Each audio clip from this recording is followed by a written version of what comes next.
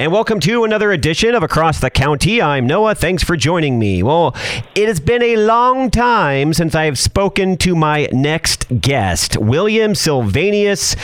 You might have heard a quick update on the Pro America report when I filled in for Ed Martin, but it blew my mind when I looked yesterday and saw October of 2020 was the last time I had him on Across the County. Well, we're going to get right on into it because it's been way too long, and this will not be the last time you hear from this man.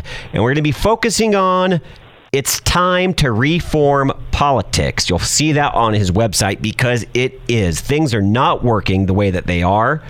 And there's a 5% challenge we're going to bring into the discussion today.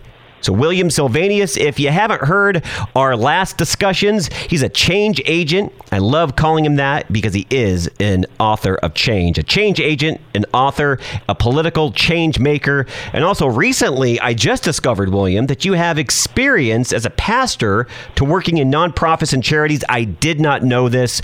Welcome back to the show, my friend. Thank you, Noah. I do have quite an experience there. I spent a lot of time in several fields, not only just the pastoring. I was in community corrections where I rose to making programs, then homeless services. Then probably the most gratifying thing I did was being an executive director in a refugee and immigration program. We were resettling people from Bosnia, so you can imagine how that would have tugged on my heartstrings. Oh, 1,000%. And everything you do, I find, is about making a better world and about facilitating positive change, and that's important. And if people head to your website, which is williamsilvaneus.com, they're going to find several quotes. I pulled a couple of them because they lead into the discussion we're going to have about the 5% challenge today and making that time for political reform, that true political reform. A couple of quotes that I found on there. Are you tired of the adversarial way politics works? I know I am. Are you tired of the adversarial way politics works? Do you hate the widening divide? My own questions on that last one. Why isn't this the number one issue? Fixing this, William. And is this by design of the elites? They want this divide. I mean, that's a tough pill to swallow, but I think it's a distinct possibility. And as Americans, we can close that divide if we work hard. And there's a couple of things we're going to share today. What are your thoughts on this? Well, I am tired of the adversarial way, but I am even more tired of what it's doing to our culture. It's actually what it's doing to our relationships. You and I kind of got started in some of this talk, talking about labels and things, and talking about how things had been breaking down over political labels. And that just seems to get worse. One of the things we're going to talk about in a bit is the 5%, and I'm sharing the 5% with them.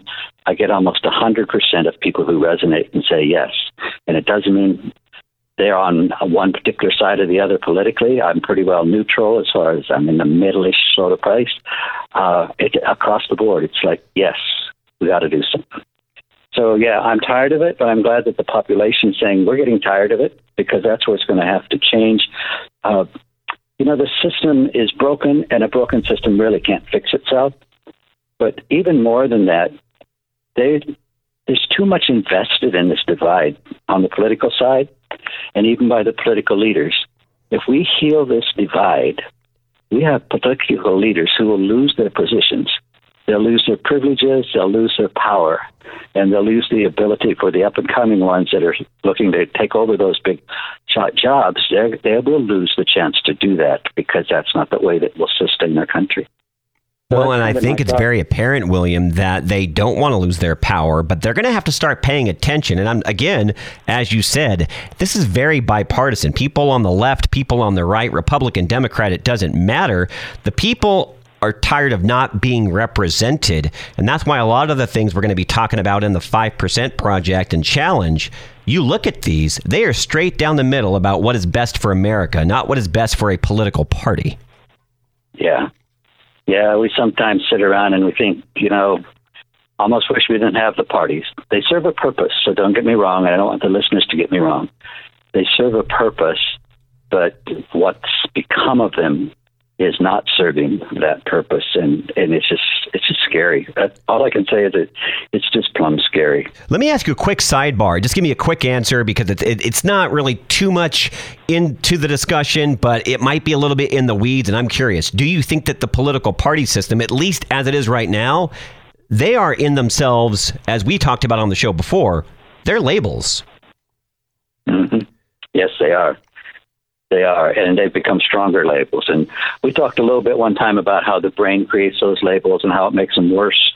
There's a way we can kind of begin to work against that, but the biggest thing is becoming aware. Well, there's been nobody dealing with the labels, so that means those labels on all sides have been accumulating more and more negative power behind them.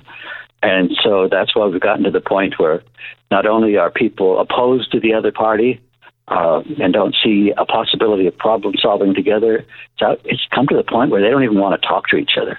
And in some of them, you hear them talk, and it's like they don't even consider those other people who have those other opinions to be human. They are the problem, and those who follow them, even if they may be almost 50% of the voting population the last time around, they are not worthy of being Americans. That's a really, really serious depth that's come into that division, and it can't be sustained. But that means we have to change the systems. I list off in some of my training 5 different systems that dehumanize we the people, and they got to change. And one of the reasons, like even in the legislature, it's our legislative function has become authoritarian.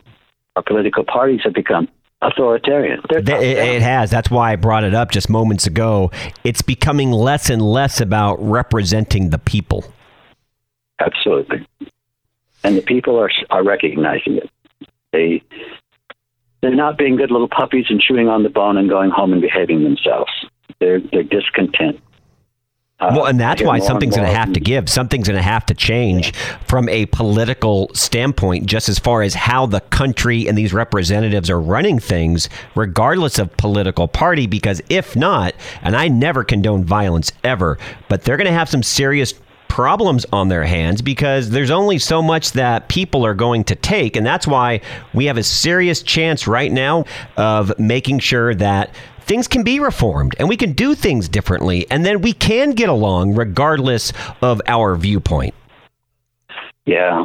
And one of the things we have to realize is that this has been coming on for a while, or almost 200 years.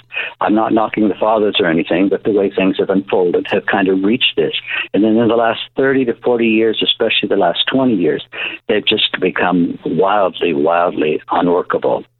Because they've done the normal thing. They've grown, but they've grown in the bad, not on the good side. And so we don't want to go back to something that was, because it wasn't.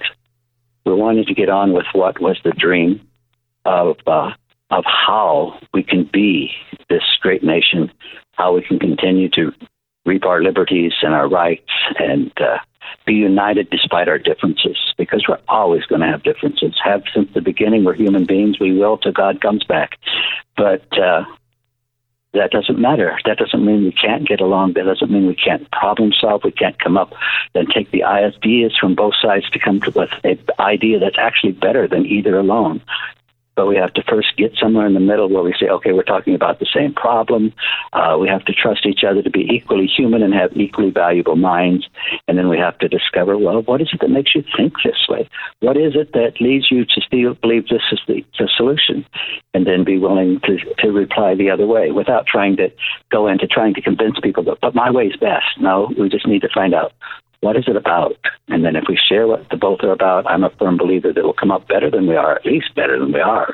And what you're talking about right now is something that it's a term that's used, but it's often misconstrued, and it's not used with the best intentions. When you hear different people in different walks of life with different political persuasions say, you need to meet me in the middle. Let's reach across the aisle. It's now used as in, okay, come over to my side, believe what I believe, and then you have reached across the aisle. No, it's about coming to the table and trying to come up with a solution with both sides bringing their best to the table. And you know what? You might come up with something that's best for Americans. And that's what I believe the 5% Project and the challenge here is all about. And William, in brief, talk to us about what this actually is, how you came up with it. Let's not get into the statements just yet, because I want to go through those one at a time very quickly. But let's talk about how you came up with this idea, because I really believe it's got some solid merit. Well, I had done a few webinars just monkeying around with what to do with this desire and this need to get involved and try and work towards something positive. And so I'd had some people that had joined those, just, a very small handful. But I got to thinking about this, what has turned into the 5% Project, and I reached out to the ones that had been in the classes, and I said, hey, does this resonate with anybody? And two of them, different ones politically. I mean, you talk about your liberal and your moving to the right conservative, and that's the two that responded. And yet they both said, no, we got to do something. And that's how it got started. Then we had another guy that's joined on. It's just been a valuable asset. So we kind of put our heads together, and this is what we use as what we're about. We kind of do it two ways. I'm going to do it the one way, and then I'm going to tell you the other ending you sometimes put on it. The 5% Project is a neutral, nonviolent, nonpartisan gathering of people who hold wildly different political agendas, but come together to stop the current fight and flight practice of politics and seek to form a more perfect union, establish justice, and ensure domestic tranquility. That sounds like it's something straight out of, and I'm not trying to sugarcoat it, William. I think this is straight up what it is. It is something that you would almost read in the Constitution, something that might even be a addendum, because really all it's about is bettering the nation. It's not about bettering a political party or a political figure or a particular way of life. It really just sounds like it has the best interest for every American. What it comes from, Noah, is it comes from the preamble to the Constitution. And a lot of us don't pay attention to the preamble because we don't understand what its function was. But the preamble is basically saying, here is what we the people are giving you the power to do for us. It says, we the people, and then in order to form the more perfect union, establish justice and ensure tranquility, and then goes on a few more things, but then do set aside this Constitution. So the power to the political system comes from the people, and this was the tasks that were assigned to government and therefore to the political players who were to be our representatives. So yes, you're right. It is very much the Constitution. It's the framework of the Constitution itself. The other ending that we put on there a lot of times, because these are big, lofty things, right? And we need to do them, and we need to never lose focus of them. But we also like to talk about what can happen. What is the dynamics that have to change? And so often we say we come together to stop the current fight and flight practices of politics, and to, I don't remember what my transitional word is anyhow, I should establish basically cooperation, dialogue, respect, and problem solving. And the key word that you said there, William, which I believe has really been lost today, is respect. When you're trying to find a solution of whatever is going on in a particular state, in this particular nation, in a particular city or town, a lot of the respect has been lost today, and we need to get back to being okay and being supportive of, even if we don't agree with the other viewpoint, and then moving forward and figuring out how we can work together to get it done. Well, I was just making a note in a book I'm reading, or some studies I'm doing, and that note was that the educational agenda of the 5% is to teach how to come back together as humans. How do we come to that point where we see the other as being equally human as ourselves? I love that. That is probably a great way to sum it all up. And what I'd like to go through now, by the way, if you've just joined us on the conversation, we're talking about the 5% Project. My guest, William Silvaneus.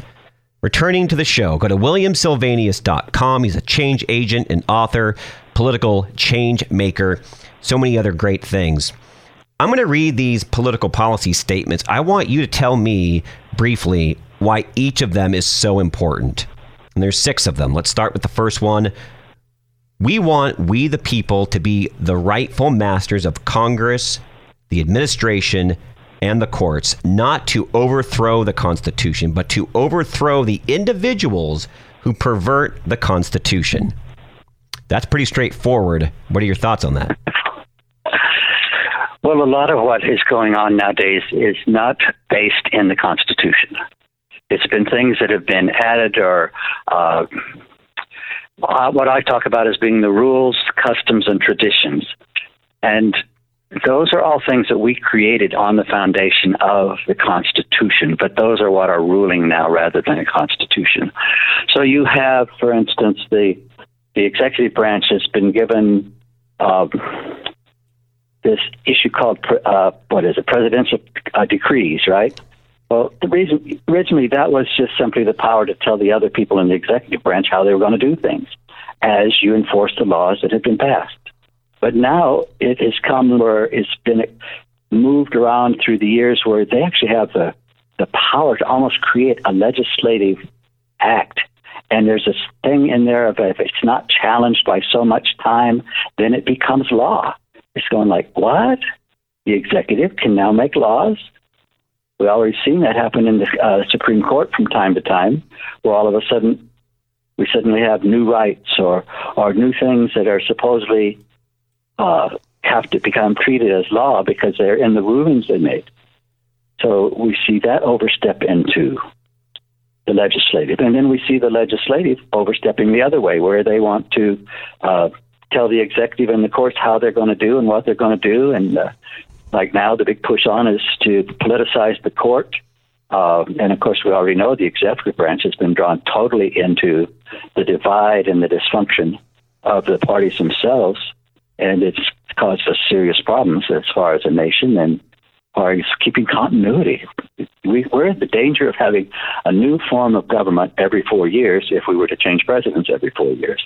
Oh, exactly, because they think they can do whatever they want, and that they can kind of mix and match the different privileges in each of the branches. And that's not how this country was set up. So that's why number 1 is so important. And number 2, I think would actually hold people accountable, which is what I think this nation has needed for quite some time. So I'm glad it's here in the statements for the 5% Project. We want an amendment to the Constitution limiting the terms of senators and representatives. They might do their best job if they actually had term limits that were just like, nope, you're termed out. So thank you for your service. Yeah, it's really proven by the deterioration that's happened, like I say, in the last 20 years, that staying longer has created this system of privileges and power, prestige that they can't give up. And so that's why it's become so authoritarian. You have people that have that much power accumulated, and the rules have been written so that they have even more power because they can punish you. They can get you kicked out. They can do all things. One of the things that currently just bothers me is there's these huge funds for elections in both of the House and the Senate that are totally under control of the individual party caucuses and that are used to ensure that the sitting members don't get unseated, or that if someone they don't want there doesn't get reelected. And we're talking about in the millions and millions of dollars, and they use them. So they can threaten you, hey, you're not going to get reelected because they got the money to go out there and make that work at this point in time. Those are things that wouldn't happen as easily anyway with limiting the terms. And a lot of people are saying this. It also gets you fresh ideas in there. It breaks through log jams that might develop between personalities, just the things that we humans bring into the process. We limit the presidency. Why in the world don't we limit the senators and the representatives? I think it should be for every political office in the land, William. I think it makes so much sense. Moving along to number 3, We want all committee meetings. Gosh, this is brilliant. It's something I never really thought about, but it is so true. All committee meetings in the Senate and the House of Representatives to be open and telecast unless involving national security, with transcripts and recordings of meetings available for public access through the Library of Congress. You want to talk about holding somebody accountable? All eyes are on them. Again, as you just said, with limited exception, all the time. Yeah, and that's really the motivation behind that. On both sides of the divide, we talk to people who are just tired of not being able to know what's going on. And so we know this isn't a partisan issue. And it allows a lot of the work that is done, and there is some work done, but it allows that to be done out of the public eye, without ready access to what happened earlier today. And so while in fact transcripts, well, at least recordings, well, and transcripts are made of most of those events and meetings, they aren't available sometimes for weeks. But if you have that immediate accountability where people can go and get it because, well, it was happened today while I was at work, but I was interested in that issue, and I come home tonight and I go to that site because I know it's going to be there and easy to access, and I can listen. And I know who said what rather than the Republicans did this and the Democrats said that. Or, it allows that personal accountability as we listen to them talk and we hear from their own mouth rather than somebody reporting what they said. We hear what they said. Because, frankly, a lot of us don't trust that when they come out and tell us what they said, that they're really telling us the truth. We just take it as face value. Okay, they said it, so we believe it. Or, no, they've lied enough, so I don't know if I believe them. Now you just go back and you can look and see for yourself or hear for yourself. This is exactly what they said, word for word. Yeah, and that gives us the ability to keep a little more accountability for them. Because when we contact them or when we talk among ourselves, we can say, yeah, listen to this. Or, I hear what you said, but here is what the recording says. Exactly. And then you got a chance to get let's move on to point number 4 here, William. Or not point 4, but what we want in these statements, the 5% project policy statements. Number 4, we want to make it illegal for caucuses and legislators to influence a candidate's election through financial support, gifts, and or other donations. Why does this sound so vaguely familiar, William? This might be happening somewhere that I'm familiar with. Well, it might be, and that's actually, there's laws on the books that were intended to put some of that to rest, if I dare put it that way. And they just, when you write the laws that are trying to correct what you do, but you don't want to lose the power you have, what do? Oh, well, that's easy to know.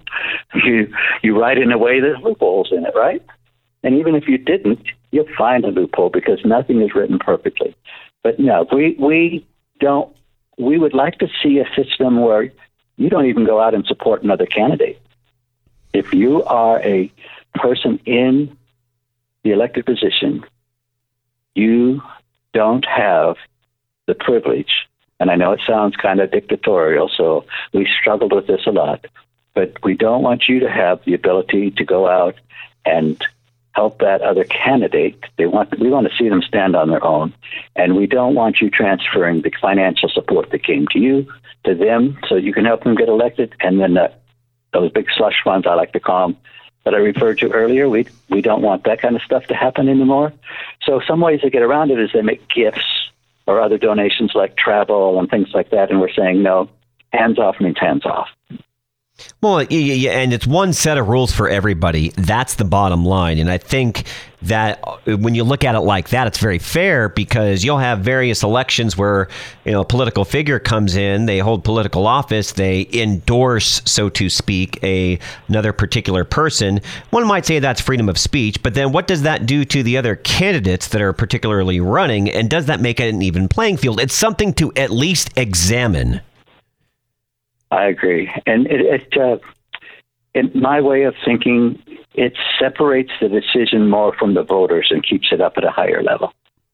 Well said. Well said. Well, let's move on to point number 5 as we wind down here on Across the County. My guest, William Silvaneus, going over the policy statements at the 5% Project. So glad that he's brought this to my attention, something that he's been working on.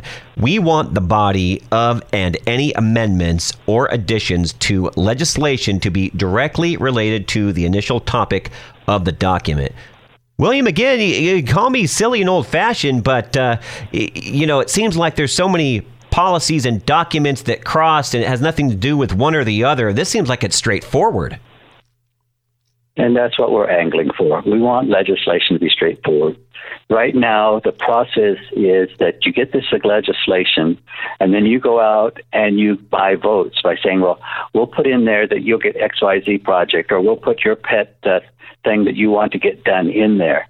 And a lot of times things, we had that nice bipartisan passage of the infrastructure bill, something that came about and happened in a way that was almost like we dreamed never could happen again. And what was the immediate thing done to it?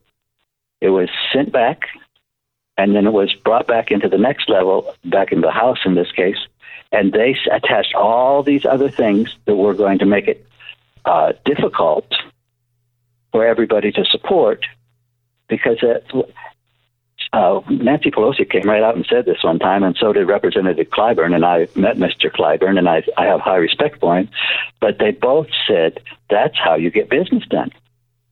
Wow. Like, no. That's eye-opening. Things in there that nobody even knows is there, and then later, all of a sudden, this policy has become law, and you say, where'd that come from? I would have opposed that. It got put in. They actually take whole pieces of legislation, stick them onto another piece of legislation, hoping that someone will vote for the overall package because they don't want to be seen back in their district about, in this case, standing against infrastructure. Oh, sure, because when most people think infrastructure, William, they're like, okay, bridges, roads. I mean, those are the things you think about, basic things like that. And some of the things in this package, we're not going to get into them because we're running out of time. Right. Unbelievable. Furthest thing from infrastructure that you could even imagine.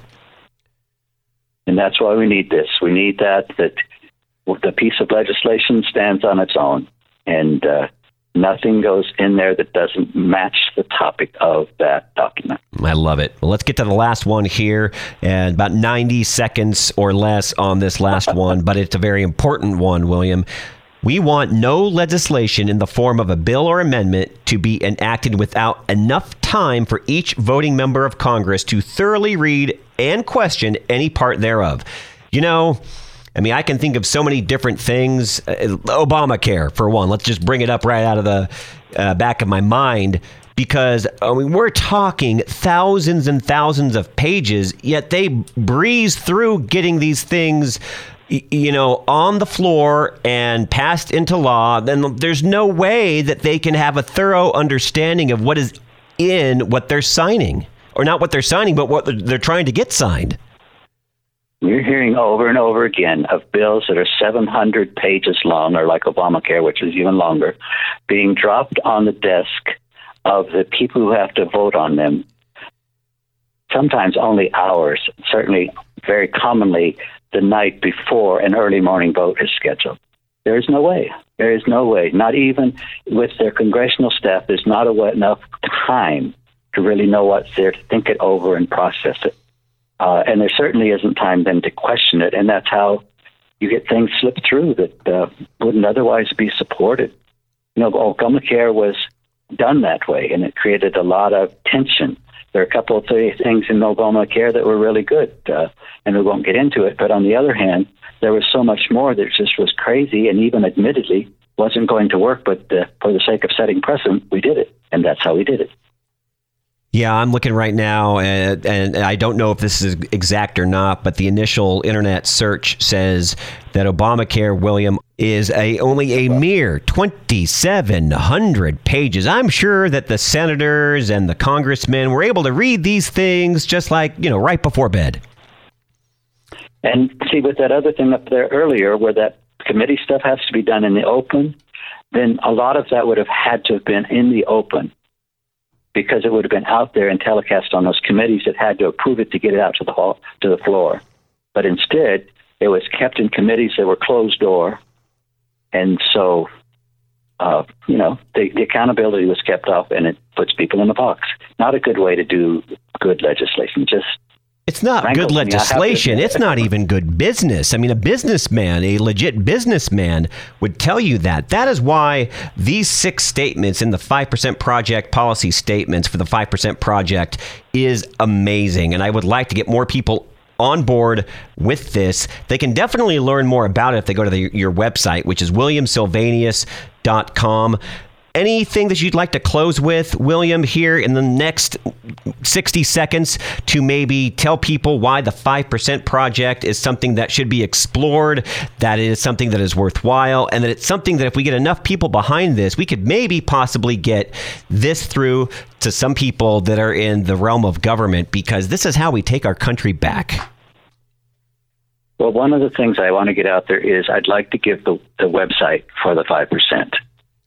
And that's then the number 5, then percent spelled out, project spelled out.com. So the number 5% project.com. And that gives you even a little bit more. There's so much I could say. And when I go off on a focus like that, I sometimes lose it. But what we want people to do is basically say, we stand with you.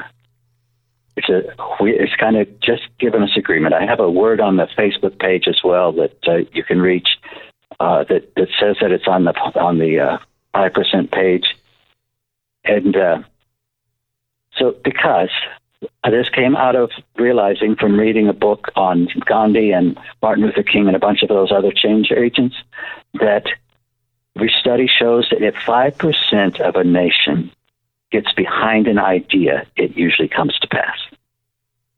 That is incredible. I know we've had off-air discussions. You have told me this as you were getting these initial thoughts together.